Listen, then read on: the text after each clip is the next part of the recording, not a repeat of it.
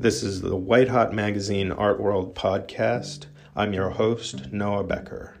Today we're talking to Kofi Fosu Forson.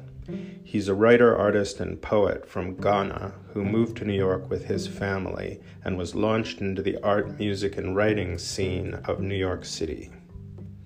I'll be discussing his history, his time at School of Visual Arts, and his career as a writer, artist, and poet on the downtown East Village, New York scene.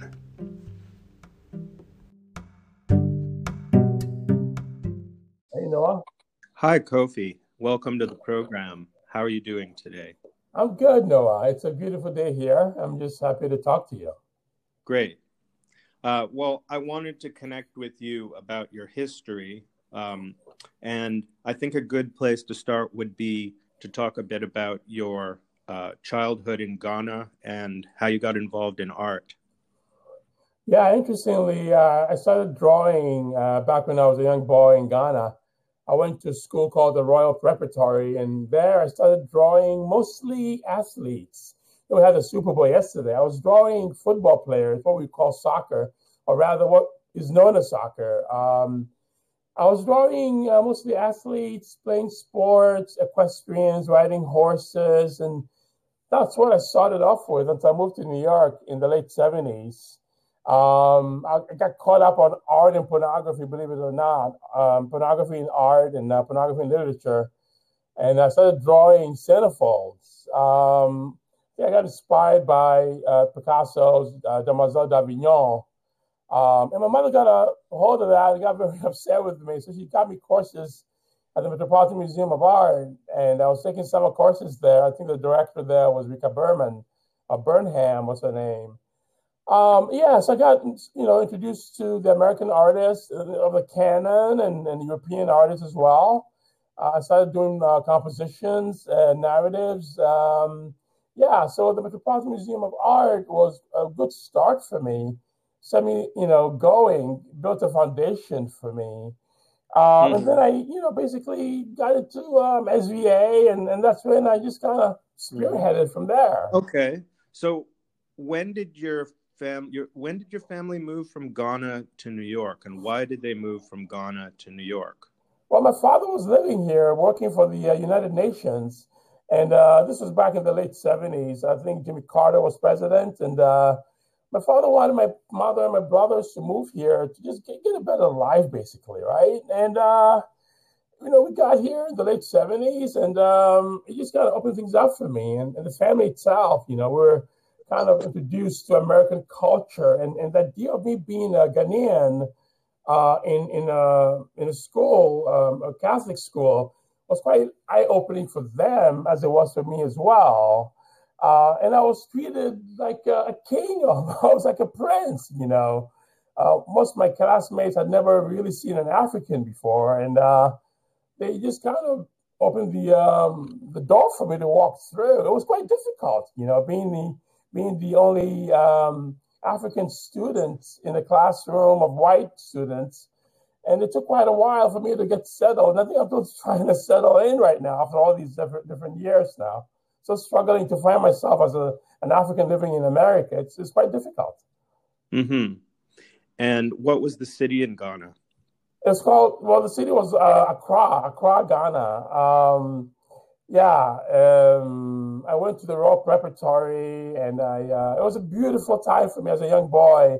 I lived in my grandmother's compound, and living there, I got to be with my uncles, and the family environment was quite strong for me. My father was away for the most part around the world working, so I lived with my mother and my brothers, and on my grandmother's compound we had the availability of my uncles, and my aunt was a dancer, a go-go dancer in Switzerland, and she came to Ghana with music from it was Sweden actually. I think it was ABBA from Sweden. Brought home ABBA records, and I was introduced to American rock and roll, and so coming to New York, it was quite easy to just blend in with the music here because I'd really been introduced to it before in Ghana. Mm-hmm. And then your early life as a poet, how did you get involved in writing poetry and writing in general? Was that kind of because your father was working in writing, or how did that happen? Well, I have to say that my uncles are all artists on my mother's side. We have theater people, painters, and musicians. But poetry for me started naturally. There was no real inkling as far as a particular poet. That came later in my life.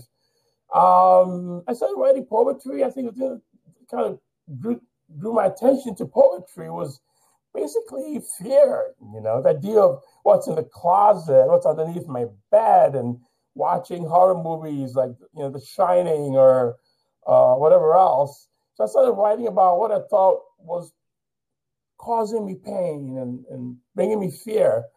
But it wasn't until I wrote a poem about the Falklands War, the war between the Argentinians and the UK about the territories of the Falklands. And this poem was quite interesting in the sense that it touched on politics and current day events. And I have a very favorite memory of one of my classmates holding this poem in his hand and just dancing over the schoolyard. It was quite a beautiful thing, But I got older and I started reading Bukowski, Wallace Stevens. And Bukowski was one of the poets I drew closer to, I think, because of the way he wrote, right? It was kind of matter of fact. It was kind of ordinary, and it wasn't intellectual as some of the other poets I was discovering. And I just got spearheaded from there after reading Bukowski. Mm-hmm. And the classes you were going to at SVA, were those painting or what kind of classes were those? I started off with sculpting, the studio art. It was mostly sculpting and two-dimensional design and illustration and painting. But the one course that really inspired me was the humanities course of semiotics. Bill Beckley was my professor, and from what I recently read, Bill Beckley also taught Keith Haring, actually.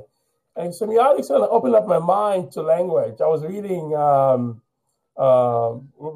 Barthes and Baudrillard and Bataille. And for me, semiotics was very important because it brought me to the need to write, and writing was very important to me then and built a philosophical mindset for me. But much as I was doing the writing, I was also doing painting and illustrating and sculpting and that kind of thing. Mm-hmm. And then your early kind of 1990s rock and roll cafe scene life in New York, how did that interact with your art school time? Well, and also the time you were doing art writing at Hunter College, how did that all kind of connect? Well, the thing about the art scene in the 90s is that I had discovered a cafe called Heaven, and the Heaven was located in the Murray Hill area. That's where I met Michael Anderson, by the way. I was sitting at a table one day and he was watching me as I was writing, and he saw this guy, this kind of, manic-looking guy writing on the table, and he came up to me, we started talking, and soon enough, I was hanging around Michael Anderson, going to the art openings and getting to have a leg up on what the art scene was all about. So Michael Anderson was a very pivotal friend and mentor back in the 90s. But the Heaven Cafe scene was really about performance art. I was a musician. Rest in peace, by the way. Rest in peace, Michael Anderson. My God, that's quite sad what happened to Michael. But yeah, Michael was very important to me back in the 90s. We hung out quite a bit. He had such a big heart, I remember Michael invited me over to his house and cooking me Thanksgiving dinner and meeting his friends. And it was a wonderful time. But yeah. And then around that time, you were also involved in the theater world, directing, writing plays, that sort of thing? Yeah, that came after I graduated from Hunter College. I sent out a one-act play to the Rion Theater. The Rion Theater was a theater in the Tribeca area. And the director of the theater liked this play, and he staged it for me. So I became a pivotal theater person at that theater, and I got involved in the Strawberry One Act Festival. It's a festival they put up there. I mean, Real Theater is no longer what it was. I mean, now the director, Vendrick Fisher, rents out spaces and puts on these plays. But I got my foot in there somehow, and I started directing showcases. And my play, Alligator Pass, was nominated for an award, the Arnold Weisberger Award. But I started off with the Strawberry One Act Festivals and quietly started directing my own showcases. Mm-hmm. And then at the same time, you were involved with the iCult Gallery? And that came next. I went from the theater world to the iCult Gallery. The known Ghanaian artist, Tafa, was the one who got me involved. I met Tafa through my father. And quietly, Tafa became another mentor, much like Michael Anderson. And he told me to just basically go to this new gallery that was opening up in Soho. And I walked in there with my paintings, and Lisa Eichel, the director, took to my paintings. I had a portfolio of my images, and she loved them. And I became a person there who was basically a press officer. I was interning as a press officer, and I was the director of the Liverpool Biennial, as far as the New York base of the Liverpool Biennial. I was writing about the artists, the iCult Gallery artists like Michael Ricardo Andrea, Irma Canavo, Stefan Foltz. And I basically was the liaison between Liverpool and New York. And I wrote the manifesto for the gallery. And this was the starting point for me as far as getting involved in the art world. Because on a regular basis, I was basically writing about art and speaking to artists. And then sometime around there, you connected with White Hot Magazine. Yeah, I mean, I found that I wanted to do more writing about art. Growing up as a young boy, I had wanted to write for art magazines. Interview magazine was such an important magazine for me growing up. Following Andy Warhol all those years was very important to me. And so I saw an ad in Facebook. I got into Facebook because Gaynor Sweeney, the director of then Transvoyeur Art Initiative, had gotten me involved on online work. We were emailing each other and doing projects. Do you remember the first time you and I communicated about White Hot Magazine? I do remember. I think it was an art review you were writing of a show.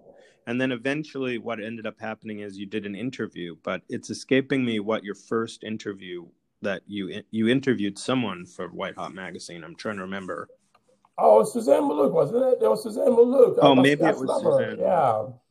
Basquiat's lover. Yeah, I mean, Suzanne and I go back to Hunter College. I have a very fond recollection of sitting in front of the school, and this lovely woman sat next to me.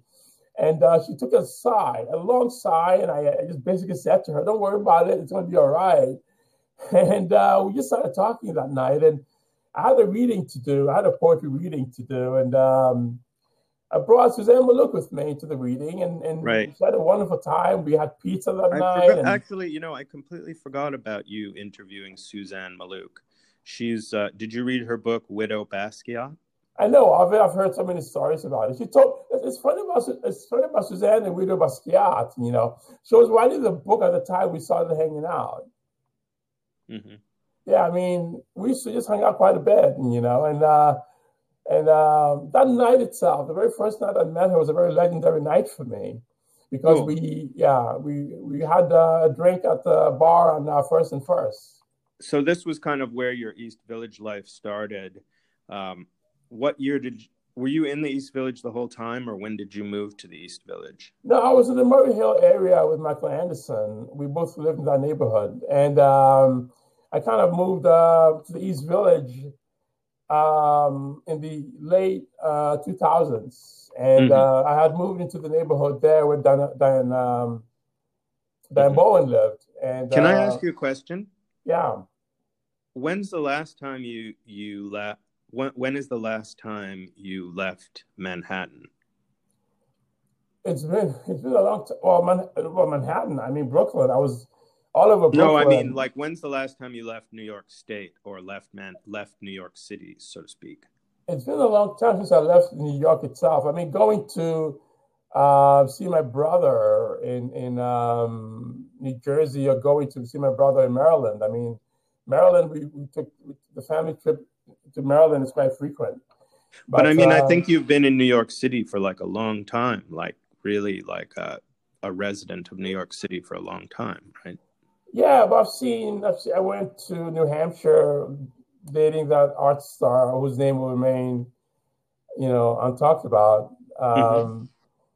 Going to New Hampshire was quite important to me. Going to San Francisco was important to me. Going to Rhode Island was important to me. Going to Boston was important to me. Going to LA was important to me.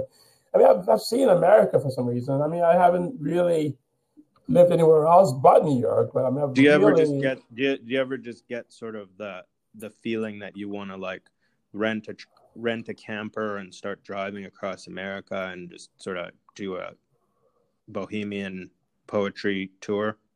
well, that's something I would have done, years ago. Right now, I'm always kind of situated in where I am with my art and my mind and Mm-hmm. kind of who am I? Who am I becoming? But yeah, it's a very interesting question you asked me about living in Mm-hmm. New York. I mean, I've seen America as far as I Mm-hmm. can tell. I've seen enough of America. It's not the kind of thing where I've traveled all over the world and Right. everything. I just find that once you're in Manhattan, it's like the rest of the world just disappears. Yeah, but the funny thing about New York also is that people come to New York all the time, right? We have tourists and immigrants coming to New York. I made a really good connection to a lot of Europeans here over the years. I mean, people I've met here in New York come from places like Czechoslovakia, Yugoslavia, Italy, London. So yeah, the thing about New York is that people pass through here all the time, So it's no big deal at Mm-hmm. all as far as seeing the world. I've seen the world through people's eyes here in New York. Mm-hmm. That's interesting too. And then at a certain point, you met Diane Bowen, the late artist, the late painter, and you Yeah, had an exhibition of collaborative photographs with her called yeah, yeah, Dismember the Night. Was that? yeah. That was quite interesting. Dan Bowen and I met at a gallery one night, just impromptu kind of thing, and I was just basically standing in front of a photograph that somebody she knew had photographed. Um, and we just started talking. I got to sit with her and have a drink with her and that kind of thing. And she invited me over to her house, her studio on Second Street, and she cooked me dinner. It was a beautiful thing because she knew I was from Ghana, so she just was trying to make Ghanaian food for me, and it was quite interesting. But soon enough, we just started hanging out. I would go over there because I lived not far from her. I'd go over there, we'd have coffee and cigarettes and start talking, and it became a regular thing for us to just kind of meet and talk about art politics, that kind of thing. And Mm-hmm. one night I just started photographing her. I think Nikki Johnson, the photographer, was the only one who really photographed her. Mm-hmm. But Nikki Johnson. Nikki Johnson, the photographer, the American Mm. photographer, Right. she has a show down in Philadelphia, I think. So you all might want to check that out. But Nikki Johnson had photographed her before I did, and she wasn't really comfortable in her own shoes. But somehow she grew very close to me in the sense that I made her comfortable. So we just kind of started working together. But the Discover the Night project came about only because I had done some photographs of my muses, Mm-hmm. young models I had photographed and done paintings of. And I kind of try to get her to help me publish these images. I've written poetry as well to go along with these images. Mm-hmm. And she and I sat and edited these poems regularly. But when it got to the end of the project, she just said, "Well, you're on your own now, Kofi. You're on your own." I was like, "Wow, really, Diane?" And so I said, "What if we did a project together? What if you and I did a project together?" So that's what we did. We just started photographing and writing poetry. And the thread poems were basically poems we wrote on Facebook. We'd set up a time on Facebook where she would write the poem and I would follow up with the poem, and we just kind of went back and forth with that. Mm-hmm. Um, yeah, so that And was then pretty much what it was about. sometime after that, you were leaving White Hot magazine, and you were not really writing for me anymore, although we were somewhat in touch. And then you started writing for Armseye, Gainsayer, and Archidolia magazines. Yeah. Actually, Dula is more recent, but those other two magazines were back in the, I don't know, 4 years ago. So the whole thing about leaving White Hot was only because I just kind of felt that I had to find myself again.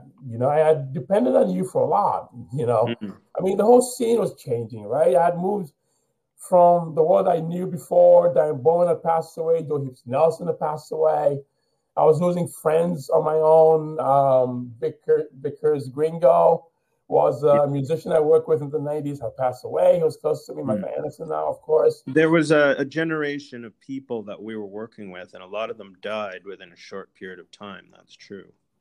The thing started with Bowie and Prince, I think. How when Bowie and Prince passed away, there was this kind of influx of all kinds of people passing away. But I wanted to find myself. I wanted to find my own name, and I relied on White Hot too much. And I had moved from that world somewhat. So I branched out, and I was kind of focusing a bit more on who I was as a Black writer, as a Black artist. It's the kind of thing where you get to a certain point, you're connected with a lot of white writers and white artists. You're not looked upon as a Black anything. You become kind of ridiculed almost as to, well, he's Black, but he's not really Black. And I was kind of having some problems with that. I had read a book by Eko Eshan, the Ghanaian writer. Black Gold of the Sun was a book, and it looked What's it called? Black Gold of the Sun. Okay. It was a memoir about his life as a Ghanaian, also living in England. And it was something that kind of piqued my interest in a way, because I'm, an American, I'm living in America, but I'm a Ghanaian. So I was kind of having these dual culture responsibilities. And so Eko Eshan was somebody who piqued my interest. But yeah, I was questioning my Blackness more or less, which is more concentrated on my Ghanaianness right now. As a Ghanaian, I'm more centered on that right now. But at a certain point, I was wondering, because there's all this thing with decolonizing and who is really Black and who is not really Black. And I was struggling with that. So I branched out, and I was interviewing a lot of Black artists like Frohawk Two Feathers and our mutual friend Jessica Karuhanga. And I was just kind of becoming aware of Black artists like Hende Wiley and Kerry James Marshall, Amy Sherrill. And I was just kind of exploring that world. And it brought me closer to activists, Black activists, art activists, academic activists.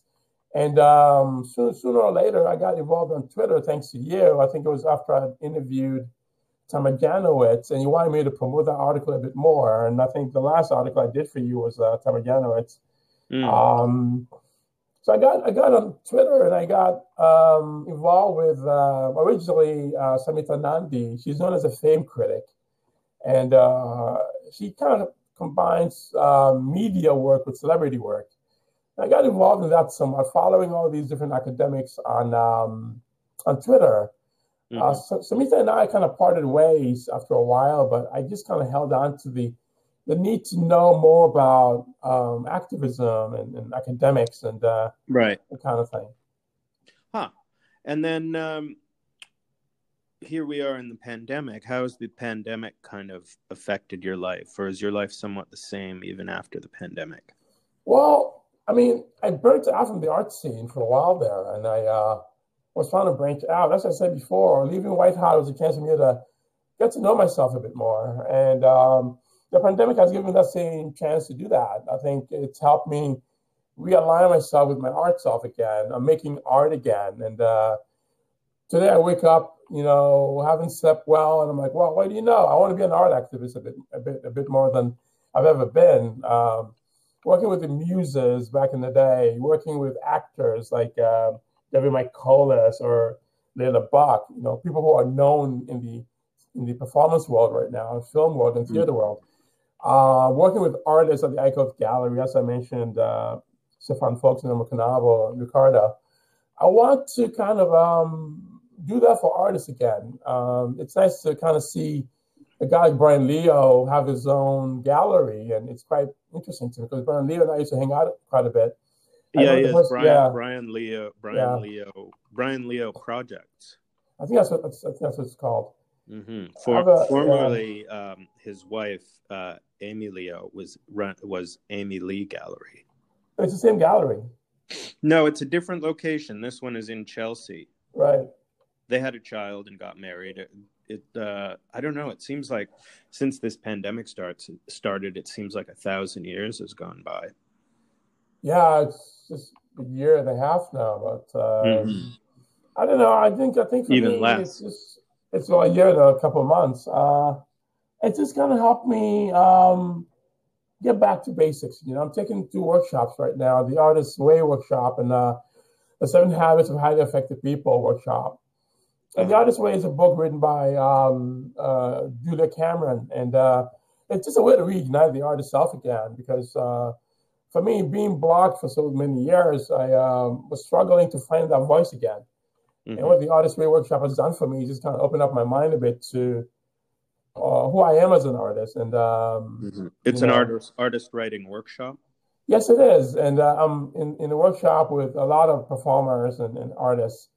And I had left that world again, I had left that world of artists after leaving White Hot, because it was such a normal thing for me to go to the openings and hang out with Dan Bowen and Joy Heaps and Nelson. And, well, we missed you at White Hot, but it felt kind of logical because that generation of writers that I was working with had kind of, a lot of them had passed on, or a lot of them had actually gone to other magazines and sort of used White Hot magazine as a starting point for their career or whatever it was.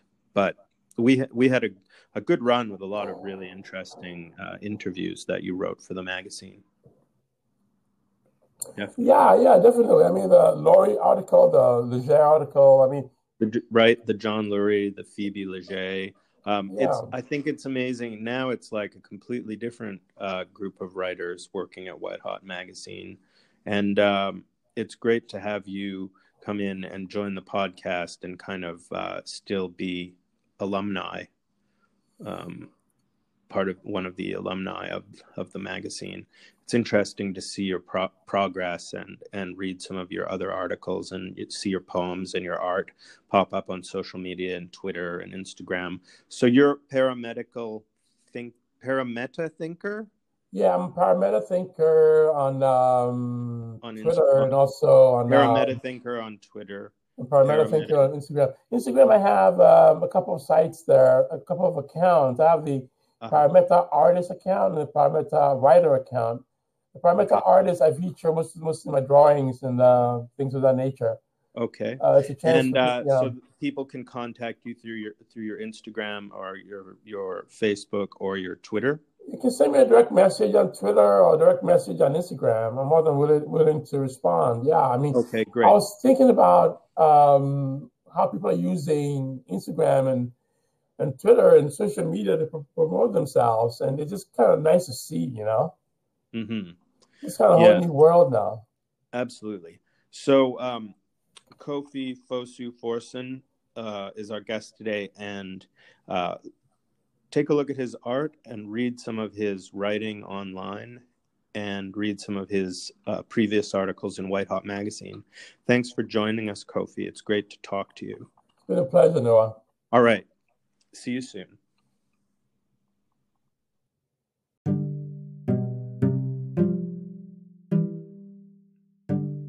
You're listening to Art World, the White Hot Magazine podcast with your host, Noah Becker. Visit us on the web at www.whitehotmagazine.com. Visit us on Instagram and Twitter. Thank you for tuning in.